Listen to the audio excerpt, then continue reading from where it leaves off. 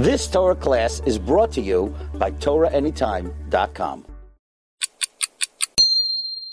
There's one bracha that is midoraita, and the rest are all midirabanan. The bracha of Birkat Hamazon is the oraita, which means after a person ate and he's satisfied, he says the Birkat Hamazon, since it says in the Torah, Ve'achalta ve'savata uverachta. Some say the bracha of Birkat Torah is also the oraita. We have a machloket in that, but all other brachot are entirely the Rabbanan.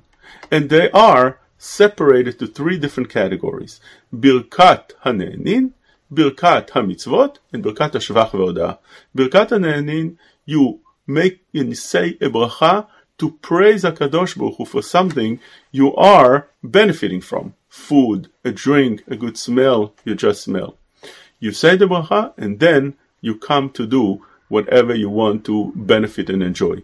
Second category is the bracha that we explained for the mitzvot. The mitzvot, a person that comes to perform a mitzvah, he says a bracha, and then he goes to do the mitzvah. Mevarech over la'asiyatan. For example, if he wants to put tefillin, he would say the bracha, and then put the tefillin. And the third category is Birkat HaShavach VeHoda'ah, when a person experiences something that Chazal explained deserving of a bracha, like for instance he heard a thunder, he says a bracha.